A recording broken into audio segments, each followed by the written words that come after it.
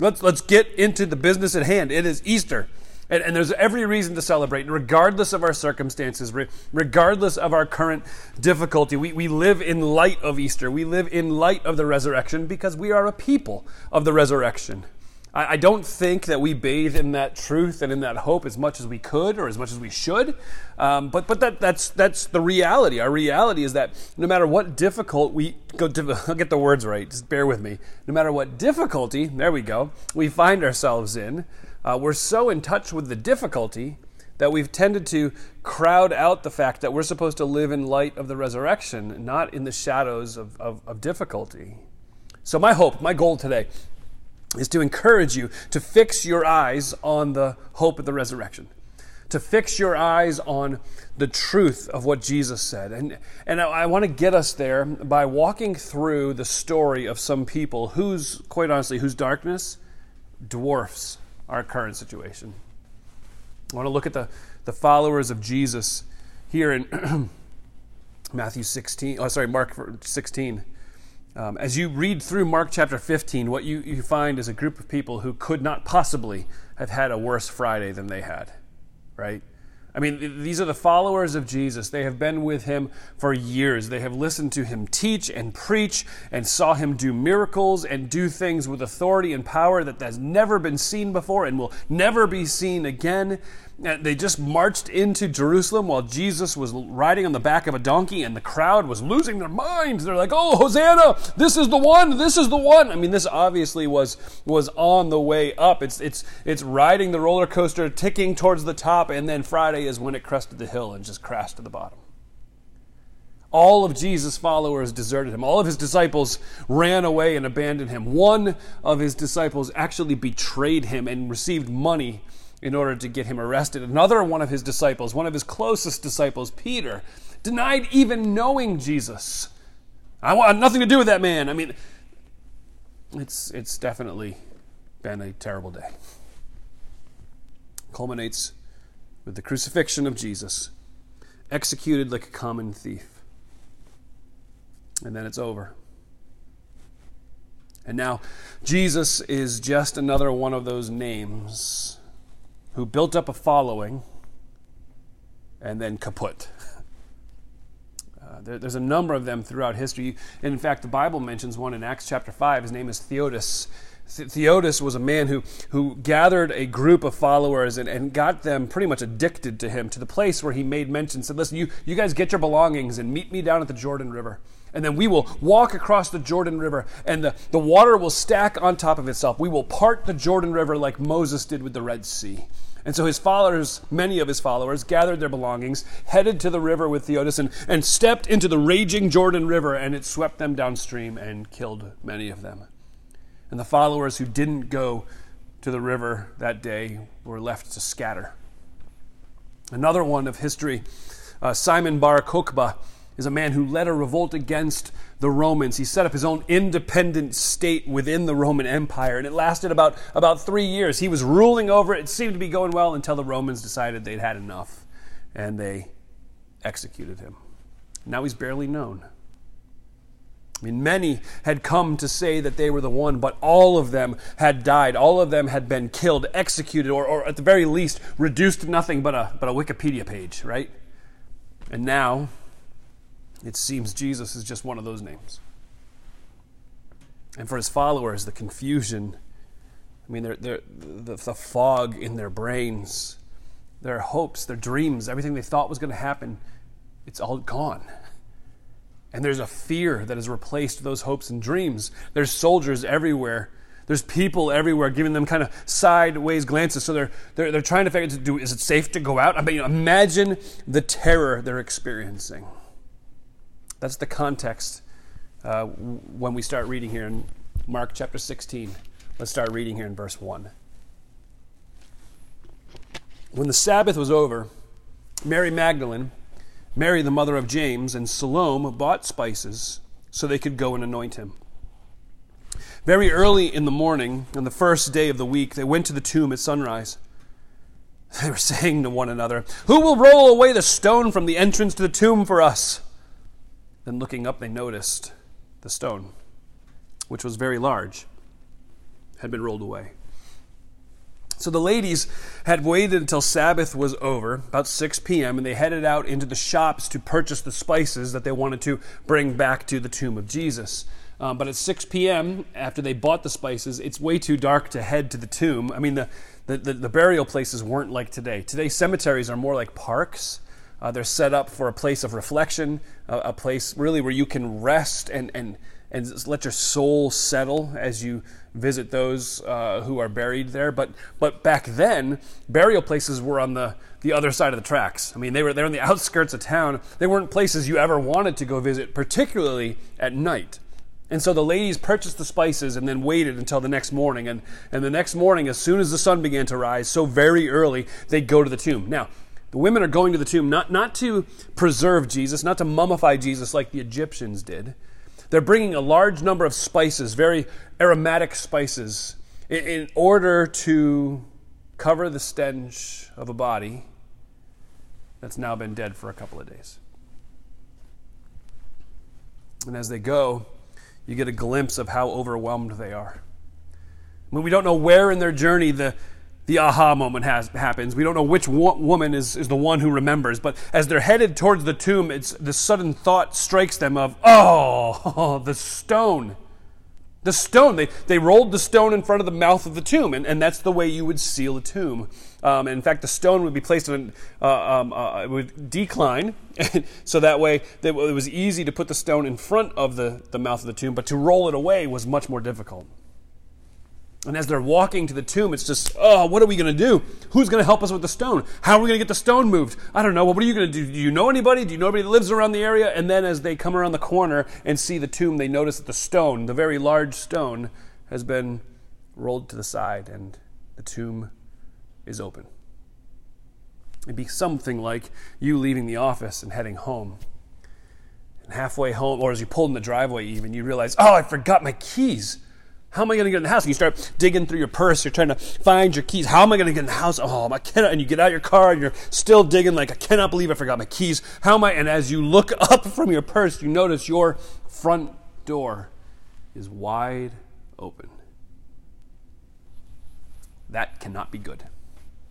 Let's keep reading in verse 5. When they entered the tomb, they saw a young man dressed in a white robe sitting on the right side. They were alarmed. Don't be alarmed, he told them. You're looking for Jesus of Nazareth who was crucified.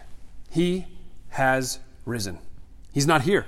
See the place where they put him. But go, tell his disciples and Peter he's going ahead of you to Galilee. You will see him there just as he told you. The women went out and ran from the tomb because trembling and astonishment had overwhelmed them. And they said nothing to anyone, since they were afraid.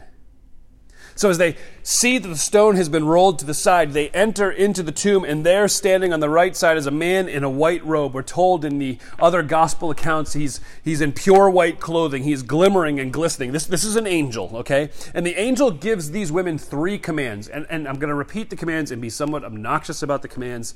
Just bear with me. I just want to make sure that's in your head, okay? When the ladies come into the angel's presence, the first command he says, don't be afraid. Okay, that's pretty helpful, right? I mean, I'm sure when you were a kid and a huge thunderstorm rolled through and you were crying and you were scared and your dad looked at you and just said, don't be afraid. I'm sure right away you were like, I feel better. Thank you, Dad. Right? No, when the angel looks at you and says, don't be afraid, that usually doesn't remove all fear. Now, that is the way angels tended to begin their conversations with people. Angels weren't those cuddly, cute little Cupid things. Angels were far different than that, and so they found it necessary to say, don't be afraid. And that's the first thing this angel says. That's his first command. His second command is, look at the empty tomb. Look at the empty tomb. Now we have to ask ourselves, why is the tomb empty? Now throughout the years, there have been a number of suggestions as to how the tomb got empty.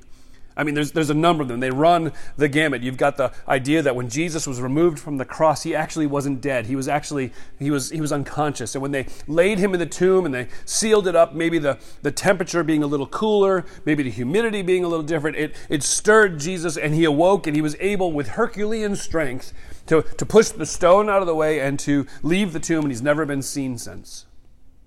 There's another one that says that maybe the ladies ended up at the wrong tomb. Or maybe the Romans stole Jesus' body. Or the Jews, the chief priests, stole his body. Or better yet, maybe the disciples stole his body. Listen, there's two things you need to understand. First is this. None of these are logical. None of those are logical explanations for why the tomb was empty. And you need to have an integrity of logic if you're going to try to dismantle the story of the resurrection. You cannot use any of those arguments. They are all highly illogical. Secondly, there is no opponent of Jesus, no denier of the resurrection, who claims the empty tomb wasn't actually empty. Every single one that denies this, denies the resurrection as being a possibility, admits the tomb was in fact empty. They just try to explain it away instead of listening to what the angel says as a reason. See, the angel says, you look here at the empty tomb. Why is it empty? Because he has risen. Okay, don't be afraid. Look at the empty tomb. Now go and tell. Those are the three commands. Don't be afraid. Look at the empty tomb and go and tell. Now why? Why is that such a logical progression for what the angel is explaining to these ladies to do? The reason is this shouldn't be a surprise to them. This shouldn't be a surprise to them. This is what Jesus said was going to happen. He says at the end of verse 7, this is just as he told you. Now, did Jesus really tell them these things? Yes. Yeah, he actually told them he was going to rise again. Mark chapter 9, verse 9. When he's coming off the Mount of Transfiguration with Peter, James, and John, he tells them, listen, don't tell anybody about it until I rise from the dead. Very clear he's going to rise from the dead. But he gets even more specific than that. He doesn't just tell them he's going to rise from the dead. He tells them he's going to rise from the dead on the third day. Mark chapter 8, verse 31, he begins to teach them it was necessary that the people were going to kill him. And after that, he would rise after the third day. Mark 9:31, he's teaching his disciples again. He says, they're going to kill me, and after I'm killed, I'm going to rise 3 days later. Mark chapter 10, verse 34, just before the triumphal entry, as they're getting ready to head into Jerusalem, he's telling his disciples, listen, they're going to capture me, they're going to beat me, they're going to kill me, but I will rise after 3 days. But not only did he tell them he was going to rise after 3 days, he told them where he is going. Mark chapter 14, verse 28, after I have risen, I will go ahead of you to Galilee. Jesus was very specific about these things that the angel is saying. He was very specific about the fact he was going to rise from the dead. And so the angel says, go tell his disciples these things. He's going ahead of you to Galilee, just like he told you he was going to. So now, what he said would happen, did. So don't be afraid. Take note of the empty tomb and go and tell. And what do the ladies do? They're terrified. They run away from the tomb and they tell no one. That's pretty much parenting in a nutshell. I mean, they did the exact opposite of what they have been commanded to do after coming into face-to-face recognition of the empty tomb. Now, on this side of the resurrection, I can gladly say I would have reacted much differently. Wouldn't you have? No. So, by the way, that was a trick. You wouldn't have. The answer is no. You would have screwed it up just as badly as they did and just a little less than I would have. So if you're in a room right now where somebody said, absolutely, I would have gotten it right, you have permission to get up and go punch them.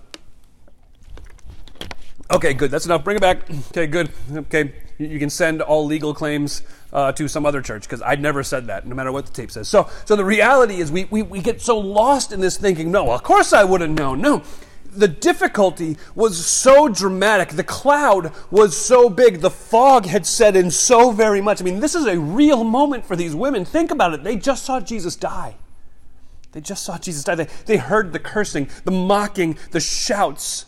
They saw the crowd turn on Jesus. They watched the soldiers beat Jesus. They heard Jesus whimper in agony. They heard his desperate cry as he was nailed to the cross. Eli, Eli, lama sabachthani. My God, why have you forsaken me? They heard his last word, tetelestai, meaning it's finished. They saw him breathe for the last time. They were standing there when Joseph of Arimathea, a guy who they didn't even know was a disciple, came and took the body of Jesus and laid it in a tomb, rolling the stone in front of the mouth of the tomb. These women just saw Jesus die. But they also heard the whispers. They saw the glances of the chief priests. They saw the glances of the Roman soldiers, and they were aware of the fact that when an insurrectionist is captured and executed, his closest followers are often next on the list. So no, you wouldn't have reacted any differently, and neither would I have. This is so much more than any of them could handle, so much more than any of us could possibly handle. I'm telling you, in those times when we face great difficulty, in those times when we face things we cannot handle, we have a tendency to focus on all of the fog, all of the clouds, all of the difficulty, instead of the promise of God, instead of the truth that God has given to us, instead of fixing our eyes on the things that Jesus said, instead of being so focused on just as he said that everything else falls away. Man, as a people of the resurrection, we need to fix our eyes on what Jesus said. What are some of the things Jesus said to you? He said this: "You come to me, and I will give you a rest for your souls that you cannot possibly get anyplace else." He said, if you follow me, you'll no longer be in darkness because I'm the light. He said, I'm here so that you can have life, not just make it by life, but life that is so very abundant and rich and overwhelming that it's hard to describe. He says, you come to me, you have access to the Father. And as you do what you're called to do, I will be with you, and I will never leave you, and I never forsake you. I've come so that you can have peace, real, genuine peace. It says, you believe and you will live even after you've died, because I am the resurrection and I am the life. And don't be afraid. Don't be afraid of our current situation. Don't be afraid of difficulty that's just mounting against you. The resurrection gives you freedom from fear, no matter how difficult the moment may be. I mean, one of the reasons we face tragedy and suffering and disease and death, and it's so difficult for us, is because we see the present moment we find ourselves in. We see the current difficulty. We see this broken world. We see this body that is affected by the fall, and we think, this is all we've got. Folks, the resurrection isn't a happy ending to a sad story. It's not that Jesus came out of the tomb and he tells us how we're going to be reimbursed for our trouble. It's not, oh, I see, I know, I get it. It's really hard, really difficult. But here, you get as a consolation prize heaven. I mean, that's not what the resurrection is all about. The resurrection says that this current world will be renewed. And we will get back all of those things that we have lost, all of those things we never had. The resurrection is both the fulfillment of Jesus' promise and a greater promise that will someday be fulfilled. That promise is this: just as Jesus lives, so shall we. Because he's the resurrection and the life. Someday we will be raised to reign with him on high. That's hope. That's hope. That's hope. That's hope for a disabled person, that one day their body will be made whole. That's hope for the addicted person, that one day they will find victory over their addiction. That's hope for the lonely person, that one day they will find perfect relationship.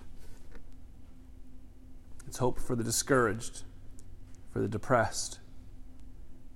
It's hope for the one who has faced incredible tragedy. It's hope for you. Mark 10:45 says, the Son of Man didn't come to be served, but to serve, and to give his life as a ransom for many. So Jesus came to serve you.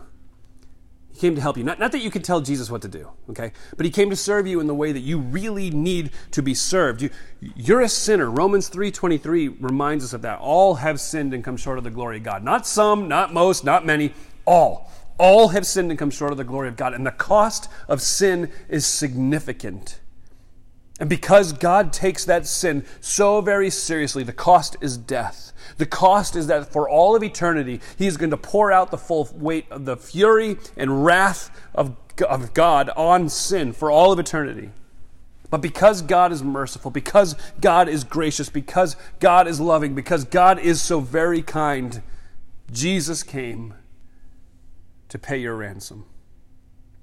Jesus came to be your substitute, to push you out of the way and take your cross if you would accept his payment on your behalf. But was it enough?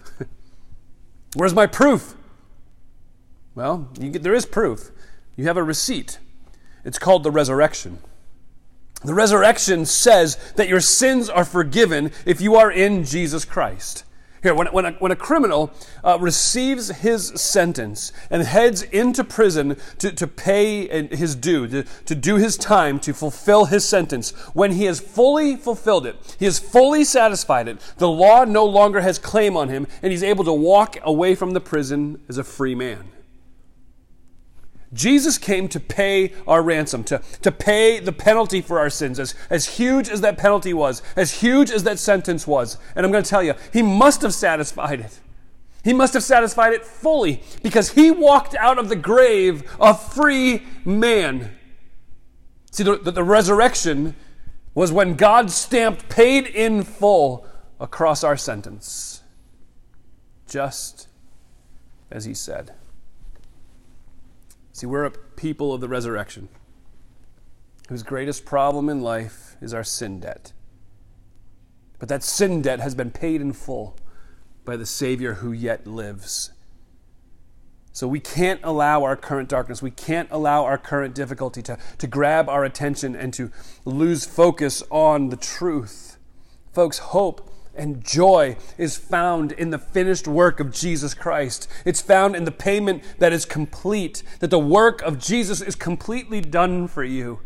So no matter how chaotic and confusing everything around you is, no matter how difficult it is to see the light at the end of the tunnel, what you need to see and understand is every debt that you have accumulated in your sin has been paid in full, and the empty tomb is your receipt. Folks, he is risen, and we have a reason for joy, a reason for hope, a reason for gladness, unlike any other. Are you living in light of the resurrection today? Are you living with the hope of eternal life that has been provided to you because Jesus came out of the tomb? Man, I'm telling you, no matter how confused and dazed you may be right now, you have a reason to be glad. Are you?